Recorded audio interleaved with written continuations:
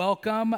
You came on a great day because we are launching into our fall season right now. And I know what you're thinking, like fall season, that's cool. So sweater weather, right? Well, yeah, in December, we'll get to that.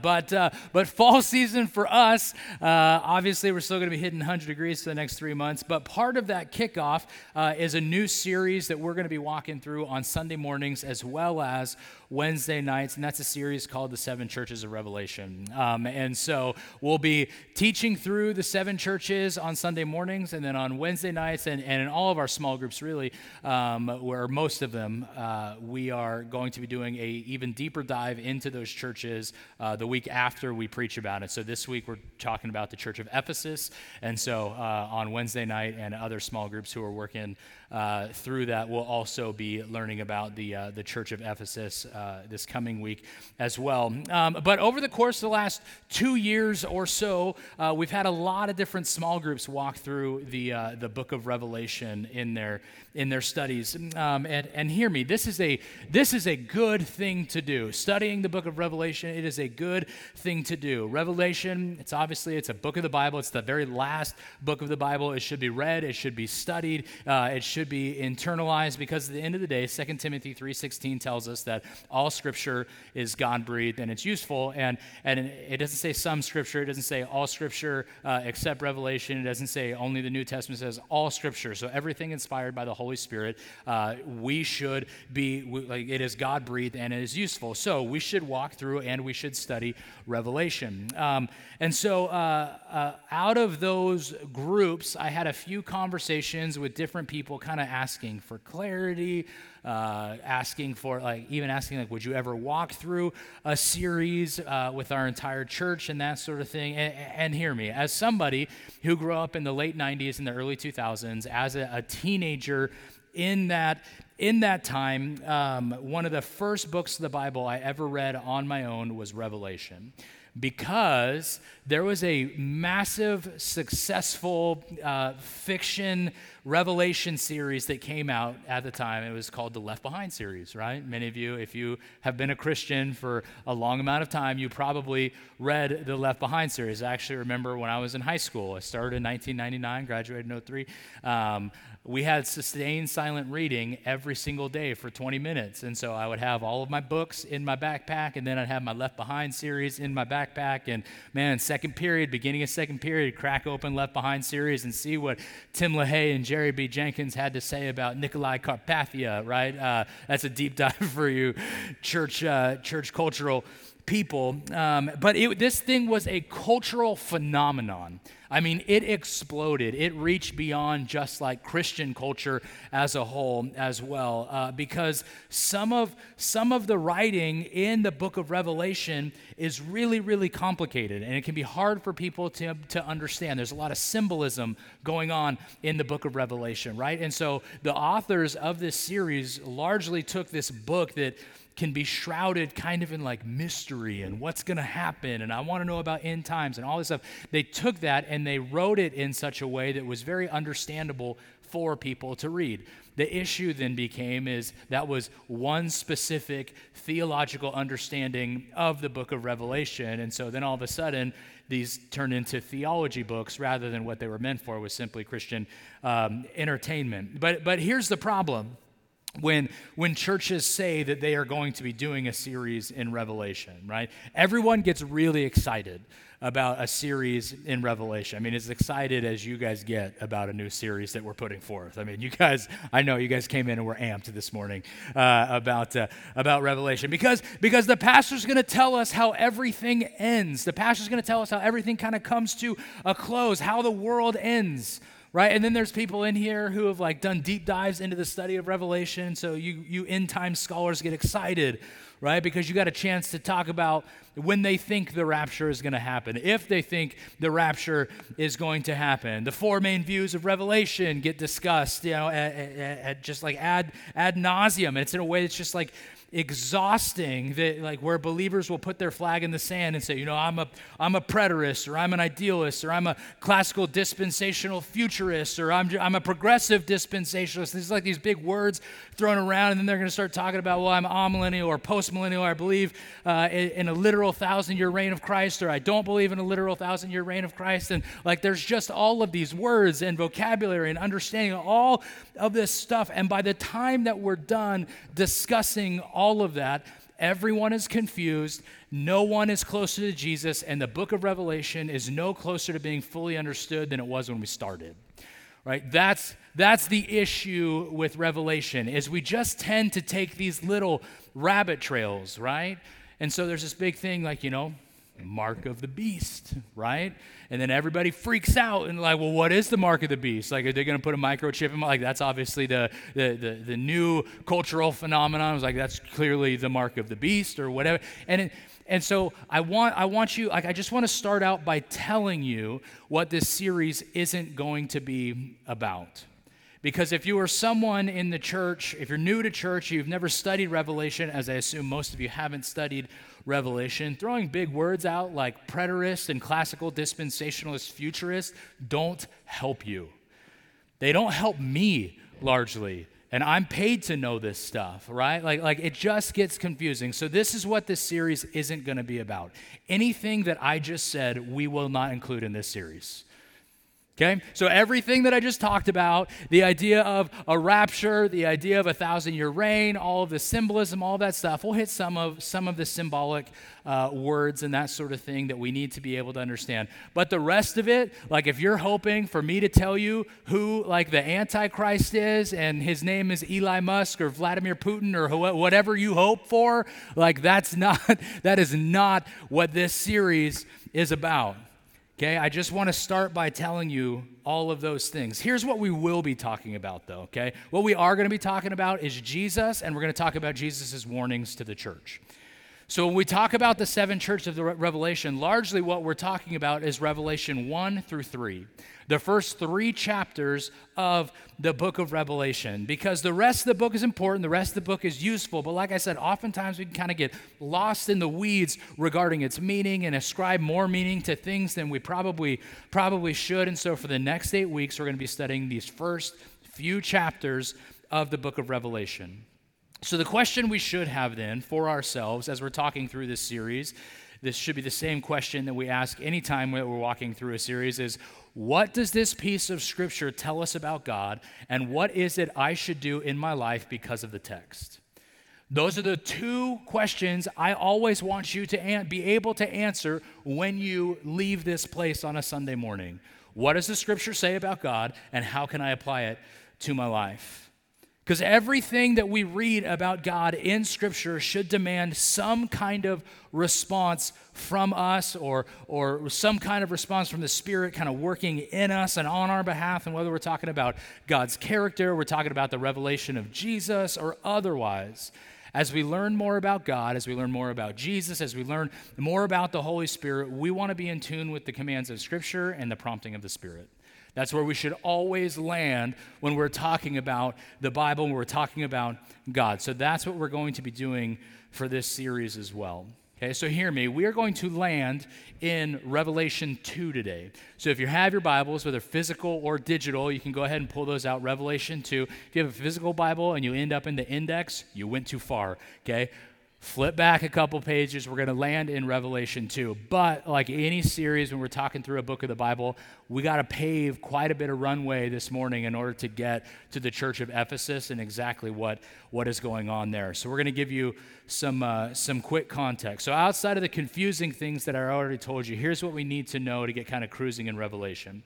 Okay, Revelation is most likely written by the Apostle John. I say most likely written by the Apostle John because he never says, I, John, an apostle of Christ, like it is mentioned in other places. I, Paul, an apostle of Christ. He mentions that in the New Testament, different things like that. John, back then, as it is today, very, very common name. He doesn't say like, my name is John and then have his last name. He doesn't say Apostle of Christ or anything like that. But most scholars, the vast majority of scholars would agree that John the Apostle is the guy who wrote the book of Revelation, because he identified himself or mentioned his name in Revelation 1:1, talks about it in verse 4, talks about it in verse 9, talks about it again in chapter 22, verse 8. But he didn't mention what his last name was. He did mention that he faithfully served Jesus. He had suffered for the kingdom of God. It seems clear this book is clearly written by a prophet, but these general details, they're not really sufficient to demonstrate that the man who wrote the book of Revelation was the Apostle John. Okay, that being said, we're going to operate on the assumption that it was the Apostle John. This shouldn't be a sticking point for us. But beyond that, according to Revelation 1:9, John, he wrote the book of Revelation while he was on this really small island called Patmos. So if you were to look at verse 9, it talks about that. Patmos is a small island off in the Aegean Sea. It was kind of 40 miles southwest of Ephesus. And so what you need to know about Patmos, it's really rocky, it's really barren, it's super devoid of trees. There's hardly anything there. And so its unpleasantness really made it a perfect location to punish popular people who were perceived as threats to kind of civil order in the Roman Empire. So the Roman Empire is like, you're a threat to us. You get to go live on Patmos by yourself, devoid of life, devoid of anything good. And so Revelation 1:9, it strongly implies that John had been exiled there by Rome. And so John, he's enduring these kind of harsh conditions. And as he's enduring these harsh conditions, he has several visions from Christ. And the book of Revelation is John's record and John's commentary on these visions. So if you have your physical Bible or a digital one, whatever, and you see red letters in Revelation, that might strike you as odd. Okay, if you're new to church, red letters in a Bible mean those are the words of Jesus. And so for the most part, we've seen those red letters end in the first couple chapters of the book of Acts. You see them all throughout the Gospels, you see them in Acts, and then it takes a break from any of Jesus's literal words for a while as Paul is writing to a whole bunch of these different churches. So as Paul is writing to the church in Thessalonica, writing to the church in Ephesus, right, like the church in Corinth, these are Paul's words that the Holy Spirit inspired him to write, right? Now, all of a sudden, we see all of these red letters show up in the book of Revelation, which means these are Jesus's literal words to John as he is writing these things down. So, all that to be said, we're going to start for just a second, and we're going to start with chapter 1, verse 10 and 11. This one's not going to be on the screen. Chapter 2 will get on the screen. But this is what John says in verses 10 and 11. He says, "On the Lord's day, I was in the Spirit." That seems kind of confusing, right? The idea of being in the Spirit sounds like very mystical. How is like, is he sitting there in a trance? Like, what is happening? This verbiage is used consistently throughout the Old Testament as just a way of saying that John is in step with the Holy Spirit at this point. So oftentimes it's used when somebody is praying. Sometimes it's talking about the idea of baptism, right? Other times it's talking about the idea of simply loving other people well or loving other people in the Spirit by the prompting of the Spirit. That's all this is saying. He's not sitting there in a trance, okay? He is simply in the Spirit. So he says, "On the Lord's day I was in the Spirit, and I heard behind me a loud voice like a trumpet, which said," red letters, "Write on a scroll what you see and send it to the 7 churches, to Ephesus, Smyrna, Pergamum, Thyatira, Sardis, Philadelphia, and Laodicea." First of all, I really want to just pat myself on the back for pronouncing all of those churches correctly. So if you're like, what? I thought it was Laodicea. You guys all nailed Philadelphia, though, so well done on that. So John's hanging out, right? And John says he's in the Spirit, and then he hears this voice tell him to go and write on a scroll and send it to the 7 churches, okay? Few more things that we need to understand. There are far more than 7 churches at this point. There's not just only 7 churches, because remember, churches aren't just a physical building back then. Oftentimes when they say, I'm going to write to the 7 churches, they would literally just put an address to 9125 13.5 Avenue if they were going to send a literal letter to the church of First Baptist Hanford. We would get the letter, I would read it to you all, we'd all talk about it, and then we would pass it on, right, to whatever church was supposed to be next. Okay, that's not the case here. Remember, as we're talking about these different churches, the church was literally a body, a group of people who believed in the resurrected Savior, Jesus Christ. And so because of that, John is writing these letters to say, hey, take this to the church of Ephesus. That's everybody, all of the believers in the church of Ephesus. So it could have been numerous households as the church of Ephesus that it would need to circulate to. Before then, he passes it on. So these 7 churches, they're in a place that we would call Asia Minor. Okay? Asia Minor is essentially where modern-day Turkey is. That's where these 7 churches are going to be. And these are 7 very real, very historical, very local churches. And so if you could see these churches on a map, largely they would kind of make like a horseshoe shape in the order that the churches are addressed in chapter 2 and chapter 3. John is writing from the island of Patmos, and so from to the east, the closest to the east, I messed that up. To the east, the closest church to him is a church that we call Ephesus. And then from Ephesus, it would go to Smyrna, then Pergamum, then Thyatira, then Sardis, then Philadelphia, and it ends with Laodicea. So it kind of makes this horseshoe shape. So as he's writing, he is not writing in such a way of like importance or anything like that. He's writing just in order that the church, that this letter is going to be passed to the different churches. It's a perfect, almost perfect horseshoe. And so this letter was largely meant to be circulated along this kind of loop. And it was supposed to be sent to all of these churches.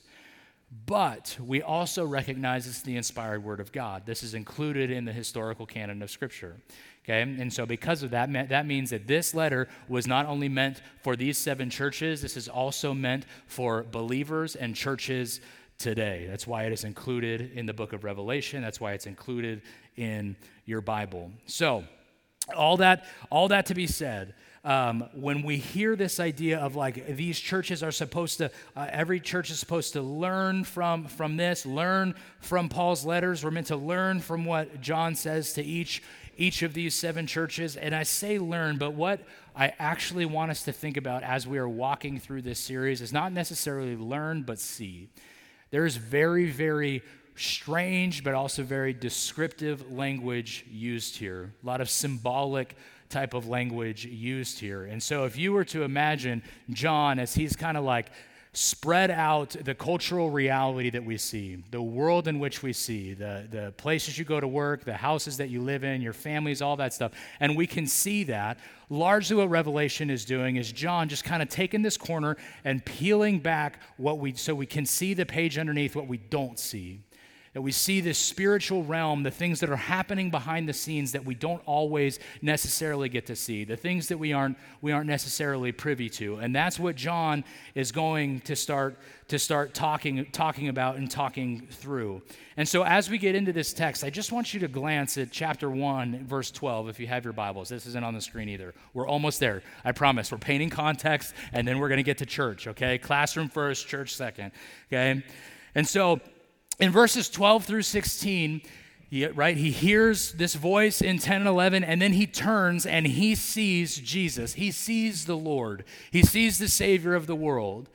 And remember, John, he's an apostle of Jesus, which means he spent a lot of time with Jesus. He hung out with him a lot. He was the disciple that we see in John's gospel as the disciple whom Jesus loved, is what we talk about. So this is one of his best friends, his buddies. And beyond that, he thought his best friend died, right? He did die, was raised again 3 days later. He's like, Jesus, what's up? We get to hang out again. He's excited about it. And then Jesus, he cruises. He ascends. He's sitting at the right hand of the Father. And John at that point just assumes, I'm never going to see Jesus again until I get to heaven, as any sane person would, right? But then all of a sudden, what happens? He sees Jesus again. Now, if I haven't seen my best friend in a really long time, what am I going to do? I'm going to run up and I'm going to give that dude a hug. I'm probably going to make a joke, some inside joke that the two of us share, ask how his family is, be really, really excited to see him. That's not what happens here. Okay? John here is completely and totally terrified of what he sees. Okay, he sees the Lord in such a way as not just a Savior, not just the one who hung on the cross and then was raised again. He sees Jesus here as a warrior. He sees him as the Lord of the entire world. And so because of that, he is absolutely terrified.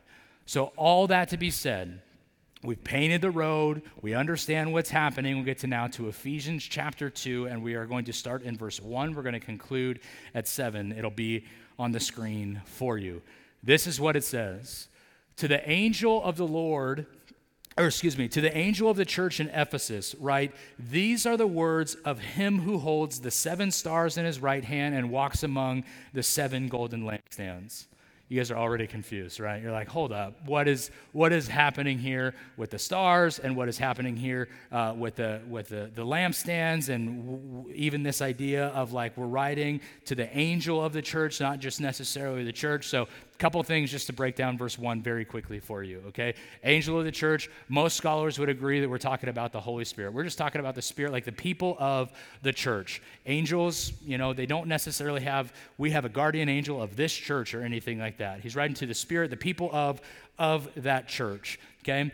Talking about 7 stars in his right hand. He's talking about those angels and the 7 golden lampstands. Lampstands are symbolic for the churches themselves. So we'll get into that a little bit deeper, okay? Verse 2. This is Jesus talking. He says, I know your deeds, your hard work, and your perseverance. I know that you cannot tolerate wicked people, that you've tested those who claim to be apostles but are not, and have found them false. You persevered and have endured hardships for my name and have not grown weary. Yet I hold this against you. That's terrifying. Anytime Jesus is like, hold up, but I hold this against you. I never want to be on the wrong side of what Jesus says, especially if he's holding something against me. He says, you have forsaken the love you had at first. Consider how far you've fallen. Repent and do the things you did at first. If you do not repent, I will come to you and remove your lampstand from its place. But you have this in your favor.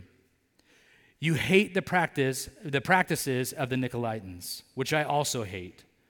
Whoever has ears, let them hear what the Spirit says to the churches. To the one who is victorious, I will give the right to eat from the tree of life, which is in the paradise of God. Okay, a lot of things going on there, and we're going to unpack it for you right now. So specifically, though, what I want you to see and what I want you to recognize is that every single church is going to follow a pattern. Jesus is going to follow a pattern as he's talking through each church. Okay, so the first step in the pattern is there is a specific church address. So if you look in verse 1, the specific church addressed is the church of Ephesians, right? The second thing is that there is going to be a description of Jesus.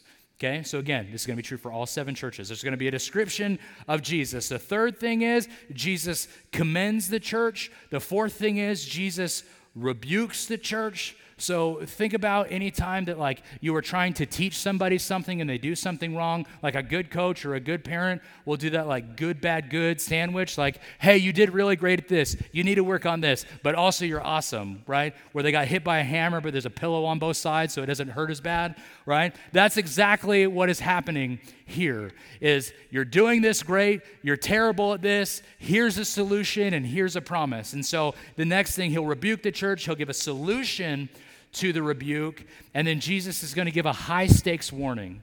This is going to be an issue if you don't do what I tell you to do, and then the last step in the process is Jesus makes a promise to those people who conquer, those people who do, in fact, do what he asks them to do. So this is how that goes for Ephesus, right? So Ephesus, chapter 1, or verse 1 rather, the specific church is addressed. So Jesus is talking to this church in Ephesus, and this is the Ephesus that you know from elsewhere in the New Testament. Ephesus is one of the most famous cities in the New Testament. The Apostle Paul spends a whole lot of time there. We see that in the book of Acts on a regular basis. He wrote a letter to the church in Ephesus. That's the book of Ephesians. Okay, so if you read the book of Ephesians, you'll get a little bit more about the context of Ephesus. And beyond that, this is actually where Timothy was living when Paul wrote the letters of 1st and 2nd Timothy to him.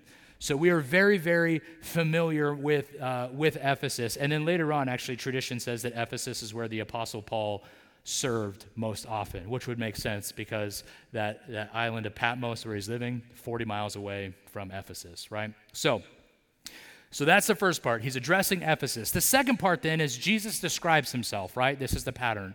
So verse 1, Jesus describes himself. He says, the words of him who hold the 7 stars in his right hand and who walks among the 7 golden lampstands. This is Jesus saying, I'm sovereign, I'm above everything. Like I am not just the savior of the world. I'm not just your golden ticket into heaven. I am the Lord of your life. I am the Lord of the entire world. This is his supremacy.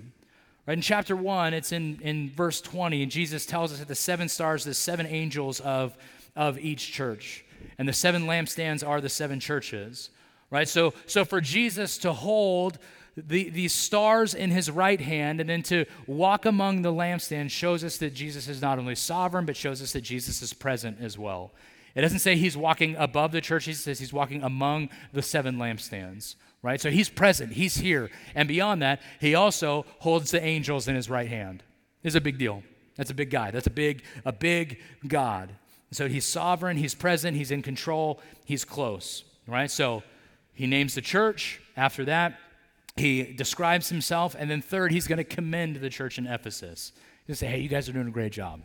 He's doing a great job in something very, very specific. So Ephesus's virtue, that was a hard word to say. Ephesus's virtue has to do with how alert they are. Verse 2, it says, I know your works. Right? He talks about, I know your toil, I know your patient endurance, I know what you guys are doing. This church is intolerant of evil.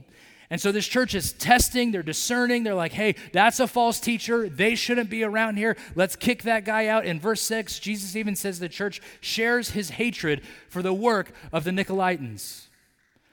And so anytime that Jesus hates something, we want to hate that same thing, right? Anytime Jesus loves something, we want to love that same thing. And so Jesus is like, hey, I'm going to commend you on this. I'm going to commend you on working really, really hard to make sure that that there is just like this grittiness here, that you care deeply about this idea of doctrine. Like they patiently endure. They bear up for Jesus on a regular basis. They're strong in their faith. They don't grow weary. And personally, like when I read this, I'm like, heck yeah, man.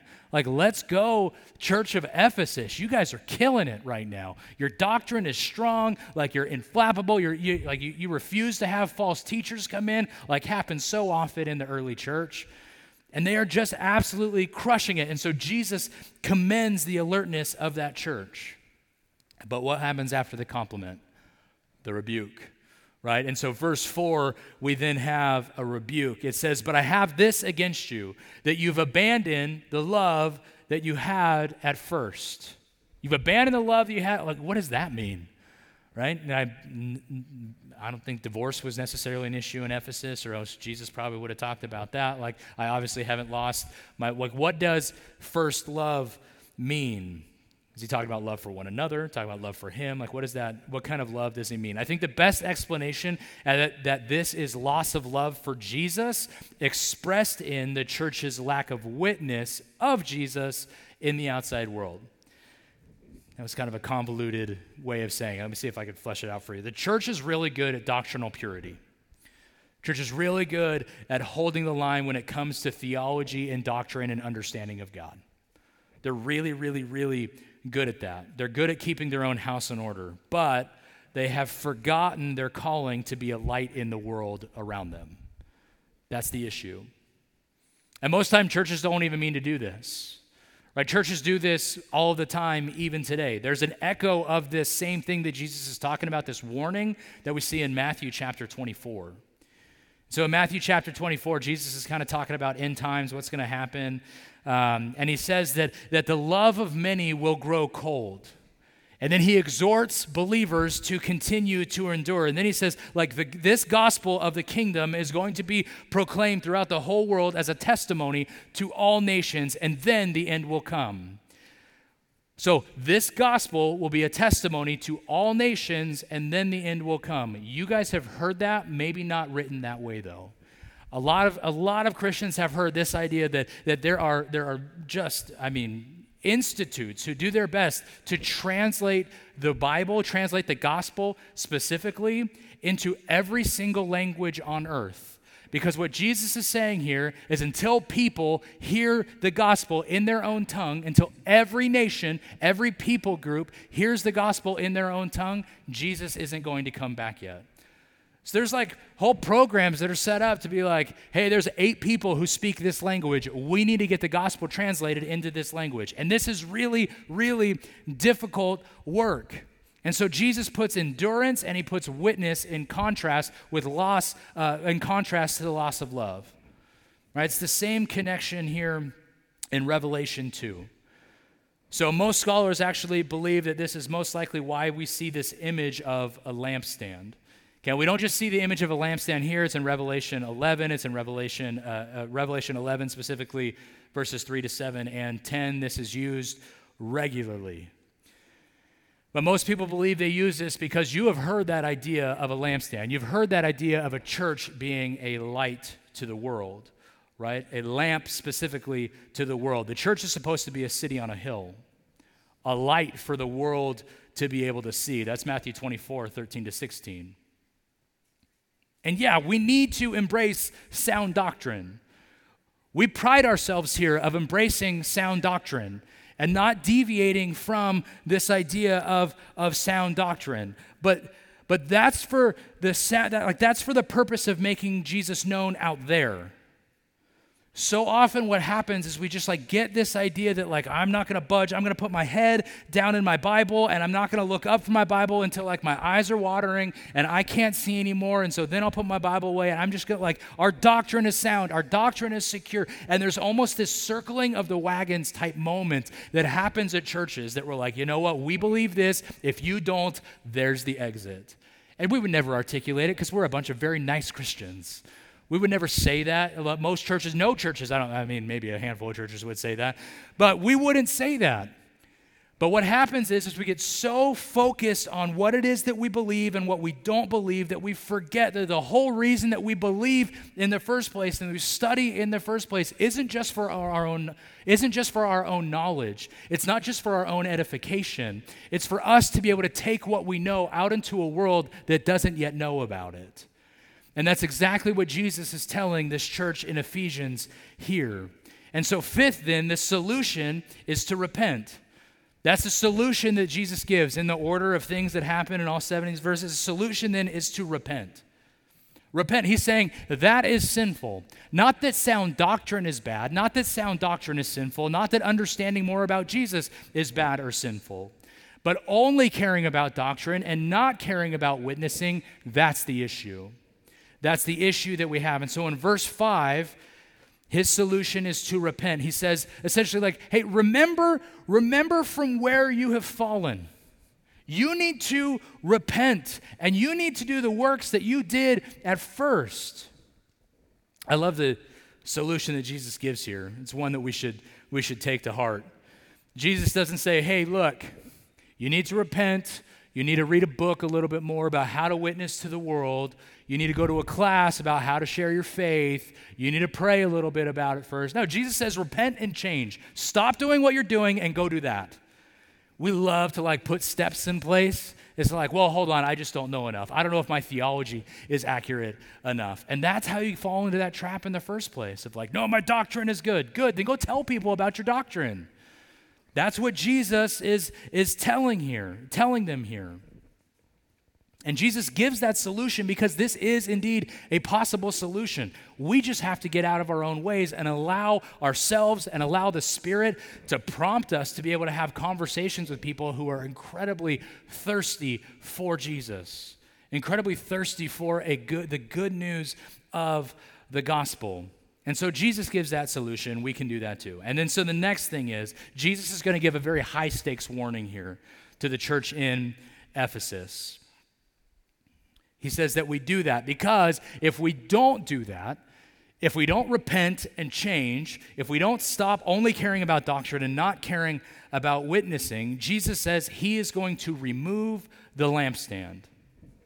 Okay, so let's go back to what the lampstand means. Okay, what's the lampstand symbolically speaking? Jesus is talking about the church. Jesus says, hey, church, if you don't change, church of Ephesus, if you don't change your ways, I'm just going to snuff you out. I'm just going to take that lamp away. I'll go give it somewhere else. We have this idea in our head that Jesus needs us for something. That's a very, very shallow view of who Jesus is. Right? God is without need. Jesus is without need. The Spirit is without need. We have been privileged and blessed to be able to partner with them in the work of the gospel. So he's giving a reminder to the church at Ephesus and every local church that there has ever been that Jesus doesn't actually need you. Right? This isn't like when we talk about the idea of church, like I am not the head of the church. The church does not need Pastor Peter and able to move on. The church doesn't need Pastor Jeff. It doesn't need the Bryans, Pastor Bryans. It's the plural way to say their name. The church doesn't need the pastor. It doesn't need our executive board. It doesn't need our deacons. It doesn't need our volunteers. It doesn't need any of that to thrive. It's the very reason that FBH has been around for almost 130 years. There is not the same senior pastor here that was here then that is here now. Senior pastors change. And man, if I was, I hope that someone would just deliver me to the Lord quickly, right? It's not the same. We don't have the same executive board. We don't have the same deacons. We don't even have the same bylaws that we started with. Our statement of faith has largely remained unchanged. We added some stuff about marriage at one point to make sure that we were doctrinally aligned with where we should be going. But outside of that, this church exists. All churches exist because Jesus said that church should exist. And I am going to bless that church and I'm going to take away from that church. It's his call, not ours. Do we get to partner with him in that? Yeah. Do we get to put forth excellence as we walk through church and do our best to bring more people into the fold? Yeah, absolutely. That's the partnership that we're talking about. But make no mistake, Jesus doesn't need us. Jesus can do whatever he wants. And if he thinks that what we are doing here is not good, he can just remove the lampstand and call it good. Jesus does not need us.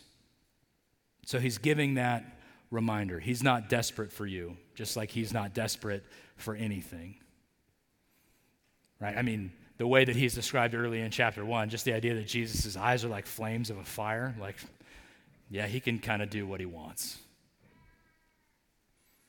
So listen then it goes on, it talks about what the Spirit says to the churches. Right? Jesus, he's got something to say at this point. He says, then to the people who conquer, to the conquerors, I will grant you the ability to eat from the tree of life, which is in the paradise of God. More like of that language that we're like, what is he talking about? Where's the paradise of God? I've heard of this idea of the tree of knowledge, right? Where have I heard that before? Yeah, Genesis, it talks about this tree of knowledge. Remember Adam and Eve, they're cruising along, they're hanging out in the Garden of Eden, and they haven't, or God tells them, hey, don't eat of anything, or you can eat of everything, but don't eat of that one tree.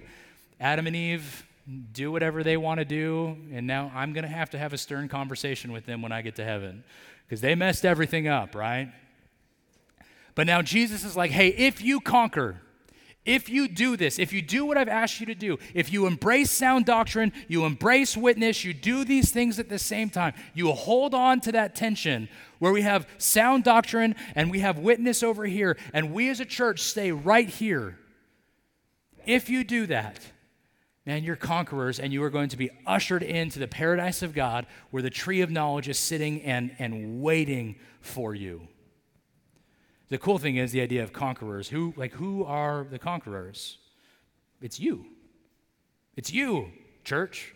It's me, right? It's us as a collective who endure through faith, who endure in faith, rather through tribulation, through hardship. Like Jesus gives you this promise. You will be with him forever. That's what Jesus says to Ephesus. Jesus commends the church at Ephesus because of their doctrinal alertness. He rebukes them over their loss of love for Jesus and witnessing. We can assume there's some connection between the two. The churches who are serious about sound doctrine oftentimes are the same churches who are poor in evangelism. And so we're like, we understand everything that we're supposed to believe right here, and we're not going to tell anybody about it. And at the same time, churches who really, really care deeply about evangelism tend to have a shifting doctrine. And so this idea that you can either be really good at witnessing or you can be really, really good at having sound doctrine. And like, are we at FBH going to be about sound doctrine, or are we going to be about making Jesus known? And the answer just simply needs to be yes. The answer is yes. We are going to be good at sound doctrine, and we're going to be good at telling people about Jesus. I refuse to choose between the two. Why? Because Jesus said, do both. He said, be good at both. Study your Bible and share the gospel with your coworker. Right? Read your theology book with your small group and tell your unbelieving neighbor what it is that Jesus has done in your life. Do both.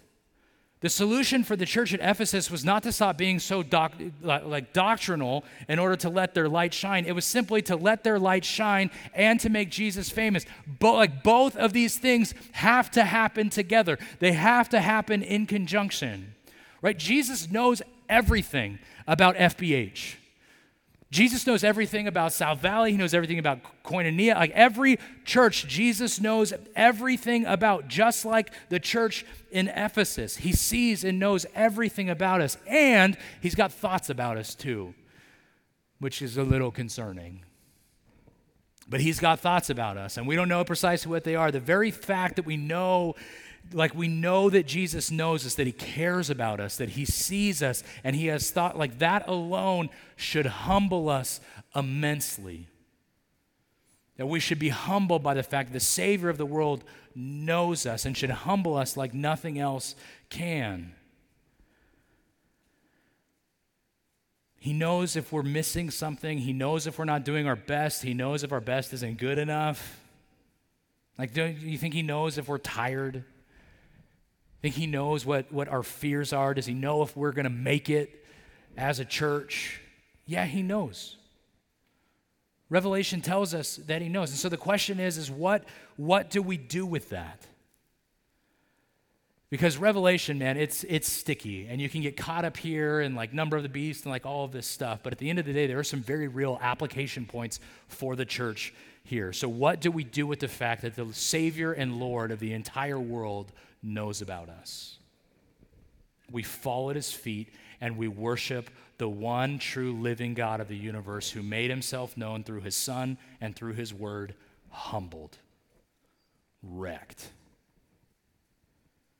And after we're humbled before him, Jesus puts his hands on us, his nail-scarred hands, because he loves us and he's freed us from our sin by his blood. And that may seem like Christianese to some of you, maybe who are newer to church, but the entire reason we do anything here at FBH is because we believe that Jesus came to earth as a sacrifice for our sins. And he was raised up and he was ascended to the right hand of God. We also believe that Jesus is coming back at some point. So not only did the one who never sinned take the guilt of all of our sins for us, he now is supposed to be the Lord of our lives for all of us who believe. And so the reason that we both deepen our understanding of Christ and widen his popularity by sharing with others is not just to grow like our little FBH kingdom. Like, we do it because we want everyone to come to know and realize the saving faith in Jesus. We don't do it for our kingdom, we do it for his. It's why we worship, it's how we live, it's why we study, it's why we receive communion on the first weekend of every month. And so I'm going to invite the band to come out, and we're going to do communion in just a second, but I want you to keep track with me. If you didn't receive communion elements on your way, and you can just raise your hand, we'll have some members of our diaconate get you some. But while you're doing that, as a reminder to all of us, right, at FBH, we believe in what's called an open table. An open table means you don't have to be a member of our church in order to partake in communion, but we do expect that you have acknowledged Jesus as Lord of your life, that you have accepted him as Savior of the world. And so in the same way that there's a lot of symbolism in the book of Revelation, there's the idea of the lampstands, the idea of the stars. I mean, later on, there's dragons, it's tons of crazy stuff. But in the same way, the night that Jesus was betrayed, the night before he was crucified, Jesus and his buddies, they get together for one last meal. And Jesus does something incredibly symbolic in that time. There's bread sitting there in the upper room. There's wine sitting there in the upper room. And the disciples don't know exactly what's about to go down. They have no clue that Jesus is about to be, he told them, but they have no clue that he's about to get nailed to a cross, he's about to die, and he's going to conquer death. They don't know what's about to go down. And so Jesus says, hey, I want you to do this. Anytime you do this, I want you to remember me. And Jesus isn't saying, I just want you to remember this one point in time, like when we had a meal together. And he's not even just saying, I just want you to remember this one point in time when I'm going to go to the cross and become the Savior of the world. We are remembering Jesus not just for the depth of what he did, but for the breadth of what he did as well. That it wasn't just a Savior mentality, golden ticket into heaven, that as long as I call on the name of Jesus, I get to go to heaven one day and be with all of my loved ones. That's the Savior portion, and we should remember that consistently because we aren't worthy. Okay, but beyond the Savior portion of that, there's a Lordship portion that we need to hold on to. There's a Lordship portion that we need to consistently remember who Jesus is as well. There is a Jesus is coming portion that the book of Revelation points out to us. The book of Revelation is telling the churches there's still work to do. And so as there's still work to do in the community, there's also still work to do in your lives as well. Which means don't just care about doctrine. Go tell people about who Jesus is, because it's the best news that's ever been delivered in the face of the history of the world. And so when he talks about this idea of this do in remembrance of me, yeah, remember that he went to the cross for you, that he's dying for your sins, that all of the guilt and the shame and all of the different things that Jesus never should have had to endure, he took upon himself so we could have eternal life.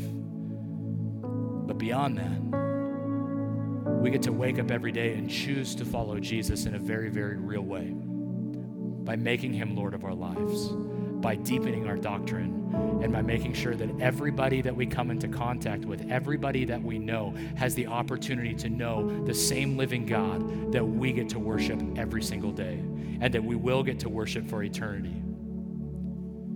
So that being said, this is what we're going to do. We're going to pray in just a second. And when we pray, I think there's two groups of people that we need to kind of have a conversation with right now. I think the first group of people is maybe you're new to church, or maybe you've been going to church for a while and you just kind of been towing the line a little bit. You're like, hey, there's free donuts and average coffee. And so because of that, yeah, I'll keep coming to church. The worship is cool. And you've never really made that profession of faith of acknowledging Jesus as Lord of your life. If that's you today, can I invite you into the family of God? Can you make that profession of faith today, so you can receive communion with us and we can just celebrate that you have accepted the best news ever? But beyond that, there's another group in here, and the second group of people largely are those people, oftentimes like me, but those believers who have been in here for a really long period of time, who consistently live and die on the table of doctrine. That my doctrine's good and this is what I believe. Which is great. Don't change your doctrine. Use your doctrine to help change the world. And I think we forget that. And so today I would ask you to respond in the same way. That I would ask you to repent of that sin, what Jesus calls a sin here in the book of Revelation, that only caring about doctrine and not witness, and change. Because that was his solution in the first place. So we're going to pray. We're going to give you an opportunity to respond. Band is going to sing after that. I'll come back, we'll receive communion together, and we'll finish up the song, and then we'll get out of here. Why don't you pray with me? Heavenly Father, God, thank you for your Son. Thank you for his words in Revelation, for the red letters in Revelation, and his warning to the churches, his encouragement to the churches. And God, I just pray this morning that we at FBH would be about both. We would be about both sound doctrine and making your name known. And that corporate decision is also a very, very personal one for each and every one of us. And so for those of us in the room this morning who just need to get out of our own way and allow your Spirit to prompt us to talk to other people about who need to know you, that we would just simply do that, like you command the Ephesians to do. But beyond that, Father, to the group in the room who maybe have not yet said yes to you or need to get right with God, if that's you this morning with head still bowed and eyes still closed, I would just ask you to just make a profession of faith with me this morning, that you could simply repeat the words that I am about to say. We call them the ABCs. Simply say, Father, A, I admit that I'm a sinner in need of a Savior, that I have fallen short of your word, or fallen short of your expectation. But B, I believe you sent your son to die on a cross for me, that he took the nails, he died, and is sitting at your right hand now. And Lord, see that I would choose to follow you forever, and that I would do the work that needs to be done in order to make your name known. We love you, Father. It's in your Son's name that we pray. Amen.